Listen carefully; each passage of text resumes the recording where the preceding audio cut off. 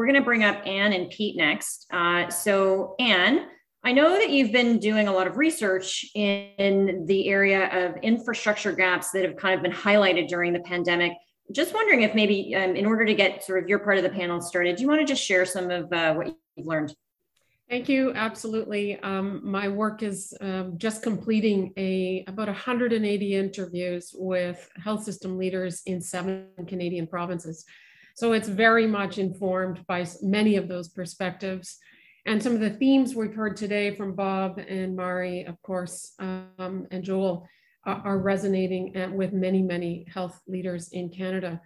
The critical question, I think, that's starting to emerge, and not to be too dramatic here, but the question I have is, does our current Canadian health systems have the capacity to respond to complex challenges like we find ourselves today? If you really think about it, our most vulnerable population segments, long-term care, we didn't fare all that well when we compared ourselves to countries like Australia, who have similar small populations, large land mass, publicly funded systems, right?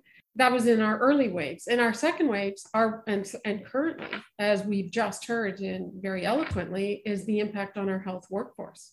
Do we have a sustainable workforce? Does our workforce have the confidence in their health care system that they're going to be safe? We analyzed data from over 6,000 physicians in this country, and overwhelmingly, our primary care docs felt completely unsafe, didn't have the protective equipment they needed, didn't have the data infrastructure to help them deliver care safely. Virtual care, of course, was a great example of how quickly a system can pivot under pressure. But those virtual care models have relatively few quality safety outcomes and almost no digital infrastructure to track what care outcomes are we achieving with virtual. Does it work the same way for everyone? Some data coming out of the US, of course, is identifying that, guess what? Virtual care works exceptionally well for millennials. They're digital natives. They live in digital societies. They are absolutely all in.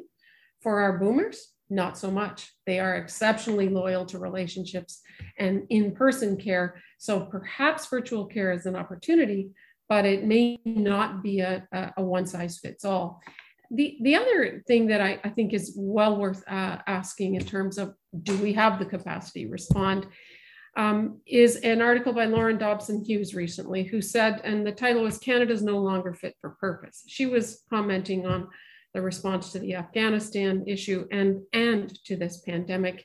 And it really begs the question, do we have the infrastructure and systems to respond quickly and effectively and make decisions quickly enough for them to achieve value for those who most need it? Of course, Bob very nicely described that long-term care group being a group that most needed it, but I don't think that's new. Long-term care, we have known for some years, if not many years, has needed attention. And then there are others that would say, well, we couldn't have predicted this pandemic. I'm reminded of Justice Archie Campbell in 2006. Let me read a statement in his report following the SARS inquiry. SARS taught us that we must be ready for the unseen. There's no longer any excuse for governments and hospitals to be caught off guard, and no longer any excuse for health workers not to have available the maximum level of protection through appropriate equipment and training. So I guess my question then drives to, again, did we learn experience we had in SARS? I'm probably biased. I was a chief nursing officer at the time. And do we have the data, the infrastructure, and the tools so that every health leader has the data they need early enough, proactively enough to respond effectively? And I think that might be, when I look across the workforce challenges we've just heard about, the challenges we saw in long-term care, one of the fundamental questions I think we have to ask. We don't have the data and digital infrastructure, perhaps, to inform the decisions we need to proactively manage crisis like this pandemic. There's no question we're going to have more pandemics in future. The only question is, are we going to change the capacity and our infrastructure in our systems in order to do better?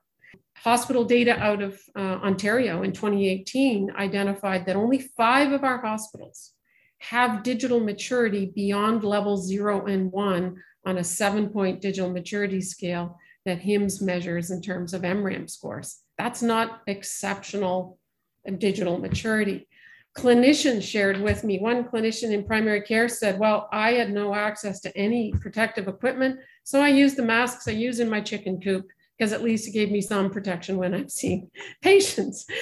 Home care, long-term care, we're competing with big hospitals, ministries to find those PPE products they needed to protect their staff. So it's really no wonder for me that the workforce is saying, wait a second, I don't feel safe in my work environments. So how can I really put my families at risk, my elderly relatives at risk, and continue working in such challenging circumstances? The other piece, I think, of the data infrastructure is outcomes data. Do we really have the infrastructure systems to know what outcomes we're achieving for whom quickly enough in real time, so that regardless if you're a minister of health, a CEO of a major health system or health organization, do you have the automated data flowing right to the palm of your hand to know what patients are we seeing, what care are we delivering, what outcomes are we achieving for those individuals, who's achieving best outcomes and who is not, so that we can actually prioritize those population segments and focus all of our attention on making sure every Canadian, every patient has access to the care they need and can achieve just as phenomenal outcomes as some of our other population segments. So in my mind, it speaks exactly to the digital and data infrastructure. Supply chain, you're going to hear very shortly about, was absolutely front and center in this pandemic. Up until now, it never occurred to the majority of clinicians that supply chain mattered. And yet we had US presidents and Canadian prime ministers talking about supply chain daily in these early waves. We don't have the digitally enabled supply chain to know what products we have, where they're located. Are they the right products? Are they achieving the outcomes we need them to? And the product shortages today are just as significant. You'll hear in a moment just how challenging it is to source the products clinicians need for those clinical care scenarios they need. So to pull this together, I'm not sure we have the system capacity, or perhaps our system capacity hasn't grown as quickly as the complexity of the challenges our systems are now facing. Our data systems need to be able to capture and make transparent the journey of care across the life course, not just the transactional care of when a patient goes to a primary care clinic or a long-term care family is working with a clinical setting or even with children. So I think our data systems need to be connected. They need to automate much more so to those workforces.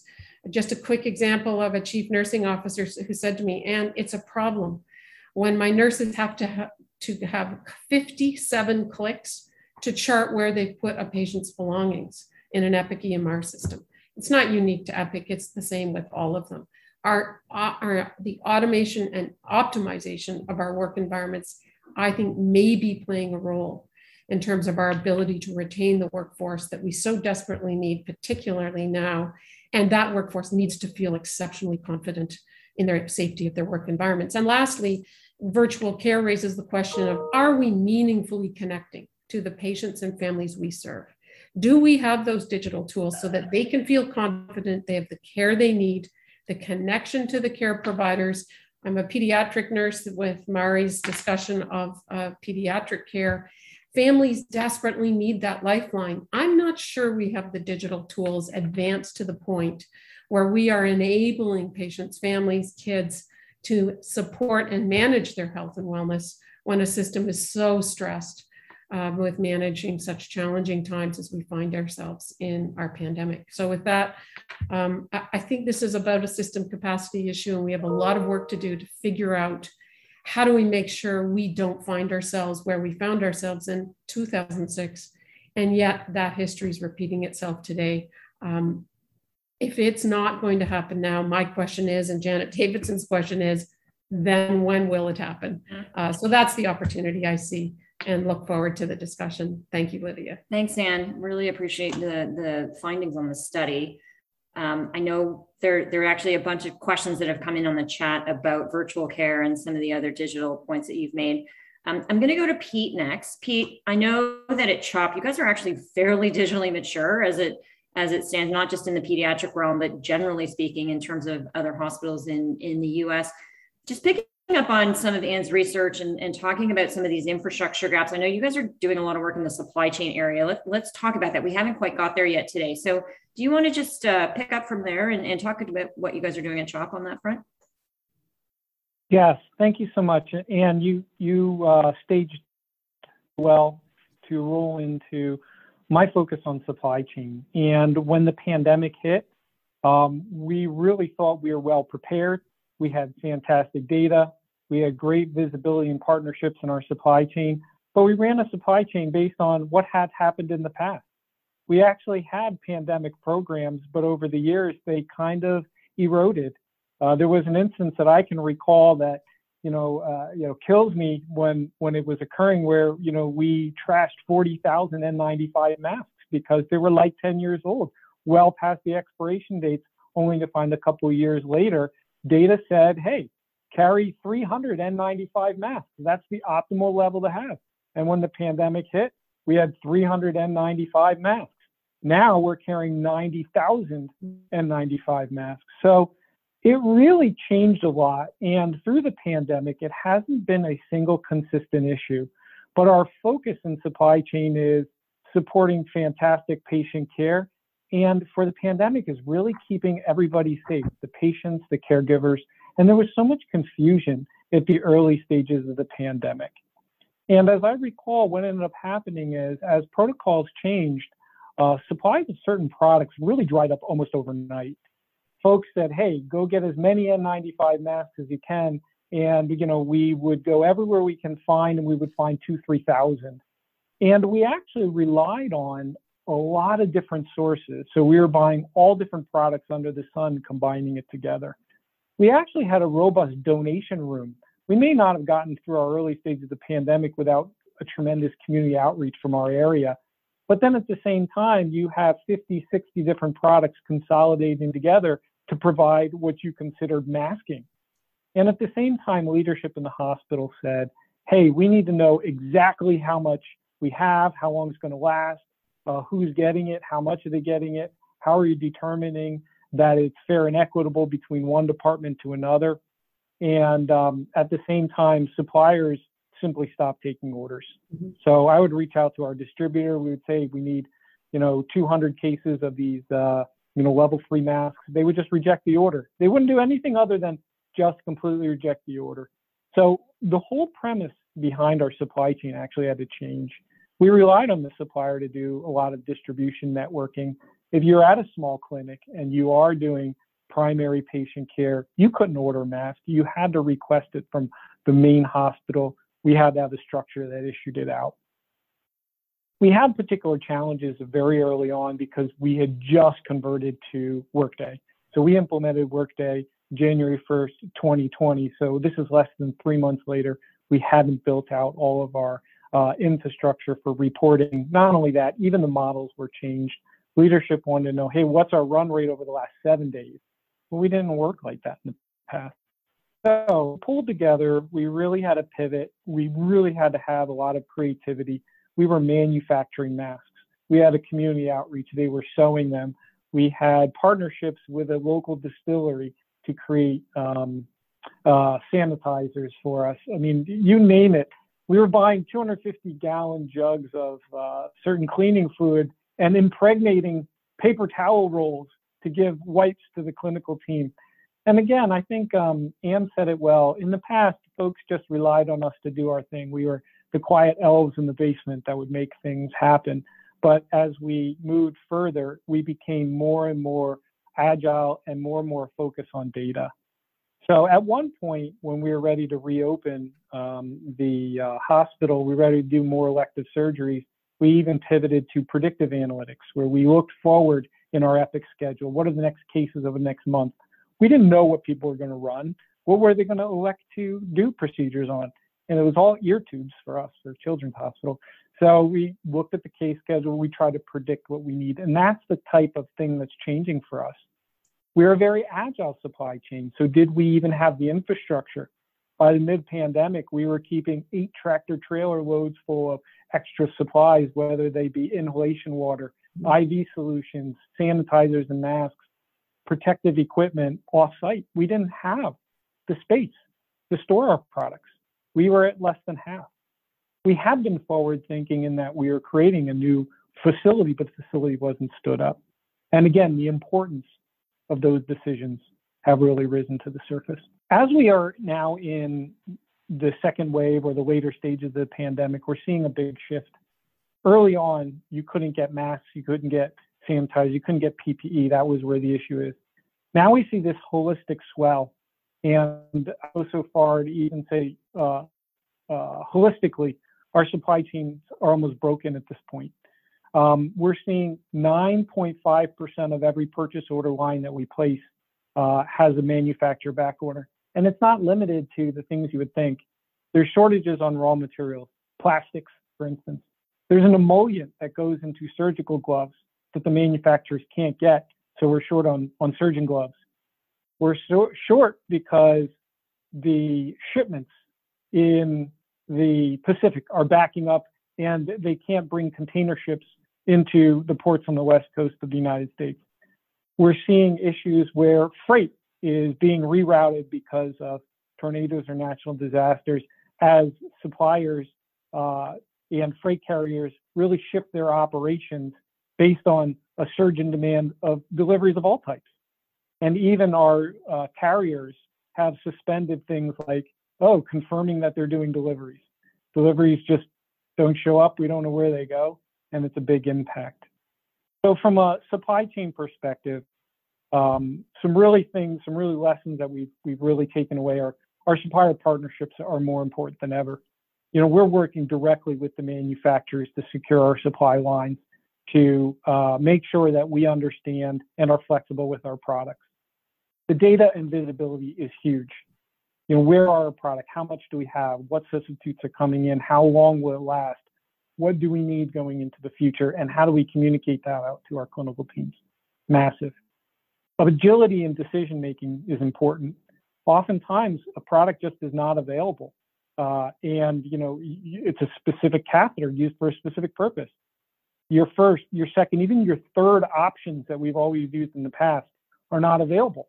And we're having to go and really ask for a lot of flexibility with the clinical teams. Sorry, we just can't get that. We don't make it downstairs. We don't, you can't have it. Can we use this? So we're having to be very flexible to the point we even have some suppliers actually helping us construct kits of products when certain components aren't available. And finally, supplier risk is so important. We have suppliers that would provide products and only to find, hey, they didn't have proper quality controls on their factories overseas, or where is your product being manufactured? A lot of discussions about more domestic manufacturing, or where the sources of the products are coming. We even had a situation in which a huge organization, Cardinal Health, had massive sterilization issues within their factories that dried up certain supplies. So we're having to be more visible, more communication, and the physical infrastructure is another thing that has been a challenge. When you do see patients face-to-face, you need to have those supplies. Being agile and being just in time with your delivery is no longer the asset. It's no longer the competitive advantage that it has in the past because of the risk within the supply chain. So we're having to carry more and more product, and we need that space, we need that visibility, and we need that partnership. That was the final thing too. During the pandemic, it was great. We talked about the willingness to share information, but we shared supplies. We would send, hey, here's 7 pallets of gowns we're sending to a sister hospital across town, vice versa. So there's a lot of outreach, not only helping us, but within our partners as well. Thank you, Lydia. Thanks, Pete. That's great. Wow. I mean, just the ability for you guys to make the pivots that you did sounds like you guys you would have really been hamstrung if you didn't have access to the information to make those quick decisions, changing choices. I'm going to go to Bob and Dina again. Bob, I'll start with you. Just in picking up from Anne and Pete's, very kind of stark reality of what they had to experience. I'll flip it to you. Do you want to jump in with a question? Yeah, thanks. I got a question for both Anne and Pete. And you and I must be two of the few people that have read Justice Campbell's report. Yes. We also lived through that, SARS, Bob. Let me draw attention to that. I strongly recommend that anybody who's interested in emergencies and pandemics read Justice Campbell's prophetic report. He said that we needed to, and I'm going to talk about Ontario here, we need a public health system that's not fragmented into municipal bases. Right. Do you agree with that? And will we lose local connection should we make it a provincial rather than municipal responsibility? I would, it's a great question. What I would go back to is local is always critical and important because we know as well as anyone else does, local in my community is vastly different than yours, Bob, or North in Indigenous. So the uniqueness of our population requires local engagement. What we're completely missing that I think he gets at is how do we connect local so that provincially we know who's at greatest risk and how do we put preventive and proactive efforts to mitigate that risk and make sure it never happens. What we're really talking about here is not focusing on how do we treat patients with COVID, it's how do we make sure you never get COVID? How do we focus on maintaining and sustaining health and wellness? You can't do that without a deeply connected data infrastructure to know who's your population, what outcomes are you achieving, where and how do you optimize that outcome so every Ontario or Canadian has access to that best possibility of outcome. So for me, it's data infrastructure. I don't know how you measure or manage anything that you have no data to inform a decision. I can't imagine leaders today and what that looked like with the limited data they had. And I think that's really at the heart of the issue. The other part of it with the workforce, if you are that public health nurse on that ground working with those frail elderly in their homes to try to help them support, maintain, not get sick, you've got to have connectivity to those decision makers and experts on the science to help you do that. We relied on social media to figure out what was coming down the line in terms of what was working, what not, do this, don't do that. Remember in SARS, Bob, we went through 3 fax machines because the faxes were coming through about 15 times an hour. Right. So we moved from fax machines to maybe public social media stuff. I don't know what's better or worse, but for me, it's that data infrastructure and the transparency. Countless nurses were begging for PPE on social media. Why did that happen, right? Yeah. Can I jump in? Because I want to jump on that point. And actually, Namira Dalwani asked a question in the chat about learning from SARS, learning from COVID. It's one thing to have information within your own health system, within your own hospital. So Pete, you guys have very robust information. It sounds like a CHOP within your organization. Namira was asking about, what about the integration with public health information? And I appreciate the sort of the structure of public health may be very different in the US, in the States than it is here in Canada and Ontario, for instance. But I'm just wondering if folks can comment on that point. Like, Pete, have you guys actually got integrated information with your local public health to actually inform not just sort of how people are consuming supplies, for instance, but kind of what's coming? That's a great question. For us, we're loosely tied almost, it's almost like a club for the local groups. We have an emergency preparedness network, and those people interact with each other. It's not necessarily a structured government program the way we run it within our particular area. Now, the emergency response is handled at a state level. All of Pennsylvania would manage their response. And early on, we did appeal to the state, and they were sending us supplies, but oftentimes those supplies they would send us would be old, expired supplies, like the stuff that we would throw away. So what we found was, at one point, the state government said, you need to sign this document because we can come at any point, confiscate your PPE and redistribute it. So we had to expect that, to prepare for that. At the same time, that local network of people, of emergency preparedness people, would meet on almost a daily basis, and they would articulate what the status of their organizations were and what they needed. And then we would work together as organizations, sending what we had extra. So we had a certain type of masks, N95, that we weren't doing fit testing on. We would take that whole cache and send it to a community hospital that maybe had a problem getting any type of mask and was willing to go and use those. So I think there were multiple levels, but as far as a consolidated response, I think we have a tremendous amount of improvement that we can make there. Dina, did you want to jump in here? I think just one comment. So, Anne, you made the comment originally that clinicians before the pandemic really never even thought about supplies, right? And then Pete, you said, they just thought about supply chain being in the basement. As I reflect on our conversation about the workforce, it seems to me that the overall supply chain health and the availability of supplies and PPE is an employee retention and attraction mechanism. Yeah. So I think a question for you, Pete, is what, if any, kind of communication is your team doing to the front lines or to leadership? I know there's a ton of communication to leadership that's different than it was before the pandemic, but how much of that is hitting the front lines? Through the pandemic, a lot did, because for the first time, we gave a supply-based assignment to the clinical team. In the past, when they needed a mask, there was a box of masks outside the door. They would put it on, go in, come out, take the mask off, and throw it in the trash. When that mask was empty, box was empty, another one would magically appear.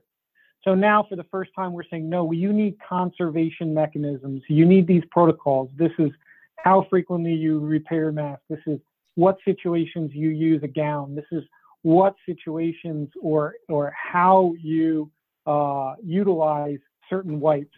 And that sometimes we were much more visible. I remember walking around with a cart of little hand sanitizer, little 1 ounce guys, and handed them out.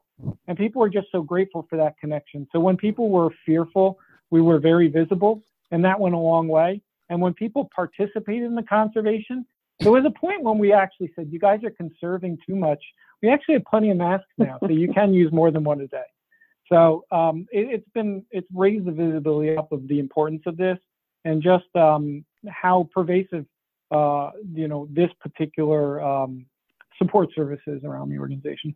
And Dina, I would just add that when I've looked at systems across Canada, US, Australia, Denmark, and some of Europe, those systems who created the transparency of inventory, they actually created dashboards that were available to every point at the point of care, that a nurse could say, oh, we have enough N95s or gown or gloves or face shields. That built confidence among the workforce. And that confidence was, in the early phases of the pandemic, were critically important. Those organizations held on to their workforce longer. Now it has shifted somewhat, to your point earlier, but it really built confidence that they could be safe, but probably just as importantly, they weren't going to harm the safety of their families when they went home. Thank you both. Great, thanks.